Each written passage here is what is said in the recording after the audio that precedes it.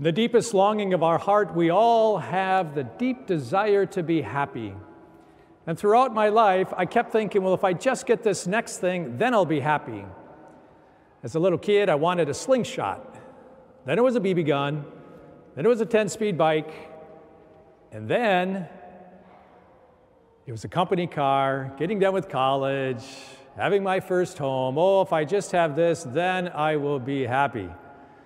Well, as we all discover in life, the slingshot kind of loses its interest, and the BB guns and all those other things, because our hearts are made for something more. Our hearts are made for happiness. And happiness is a right relationship. St. Thomas Aquinas speaks of it that happiness will only be perfect in heaven. And happiness is the attainment of the ultimate good itself.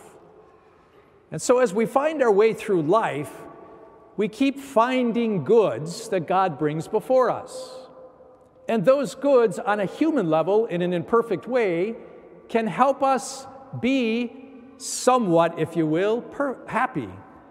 Meaning we can experience some delights and some joys.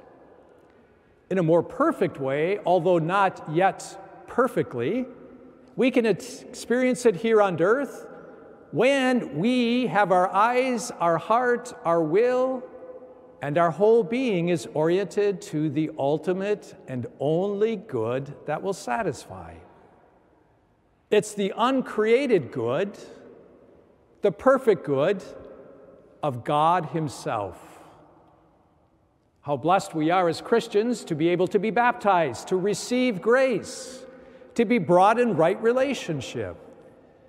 And throughout our lives, we can grow happier and happier regardless of what's going on in our lives, in our family, our parishes, our communities, our schools, our country, of our world. As long as we are in relationship with God and we allow ourselves to be filled with His life and love, then we have a degree of happiness. But St. Thomas Aquinas says it's only in the beatific vision that we will have perfect happiness.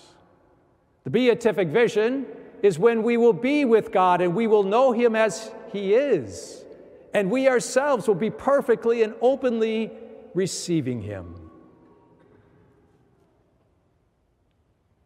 But we get the opportunity every day of our life to grow, even though it's imperfect, in our deepening happiness by keeping our eyes on the ultimate good of heaven and rightly ordering our lives according to that. We heard in the scriptures today that we are to say yes to God, like the good angels did. And we get that opportunity every day to say yes, God.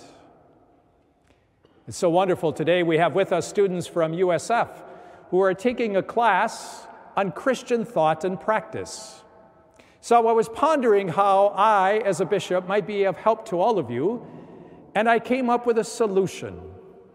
The way that you can get closer to God and get a good grade is you think of the theory of this experience. Then we'll extend Mass today, and for those who haven't been baptized, we will baptize you by your yes to God. We will confirm you, and you will be Catholic. I'm thinking that'll get you an A. And if not, then maybe it's time for the professor and I to have a conversation about thought and practice. You thought about it, and you practiced it. You know I'm teasing, and yet I'm not. What I mean by that is, part of my role as bishop on the whole eastern half of South Dakota is to help every soul on the way to heaven. That's why it's good to have you here. I hope your experience is filled with new insights of Christian thought and Christian practice. And as we draw closer to God, what we begin to discover in all of our lives is there's something going on inside that's filling us with joy. That's because we're in right relationship with God, because joy comes when we have the ultimate good and we are cooperating with that ultimate good.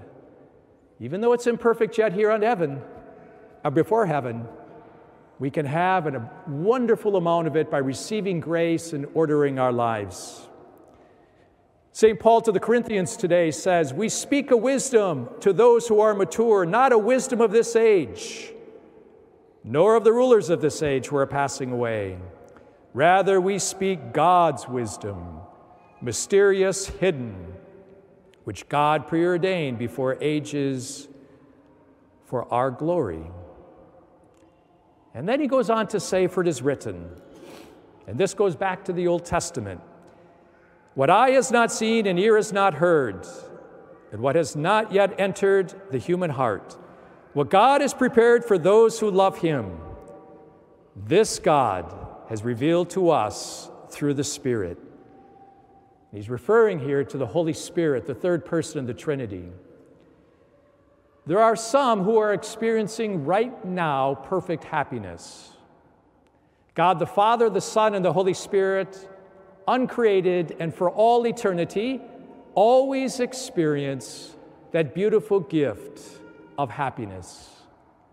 Loving the other and receiving the gift of love from the other person in the Trinity. The good angels who said yes to God in their lives are experiencing that beautiful gift of perfect happiness. My brothers and sisters, God loved us so much that he wanted us to share in the very happiness that the God, the Father, the Son, and the Holy Spirit experience. That's why he created the angels. That's why he created us as human beings, so that we too can share in that happiness. Even through the shadows, the darknesses, trials, ups and downs of life, we can have an interior, deep certitude and peace. Because if we are in right relationship with God, we then are filled more and more with that perfect beatitude. But it won't be totally perfect until we get to heaven.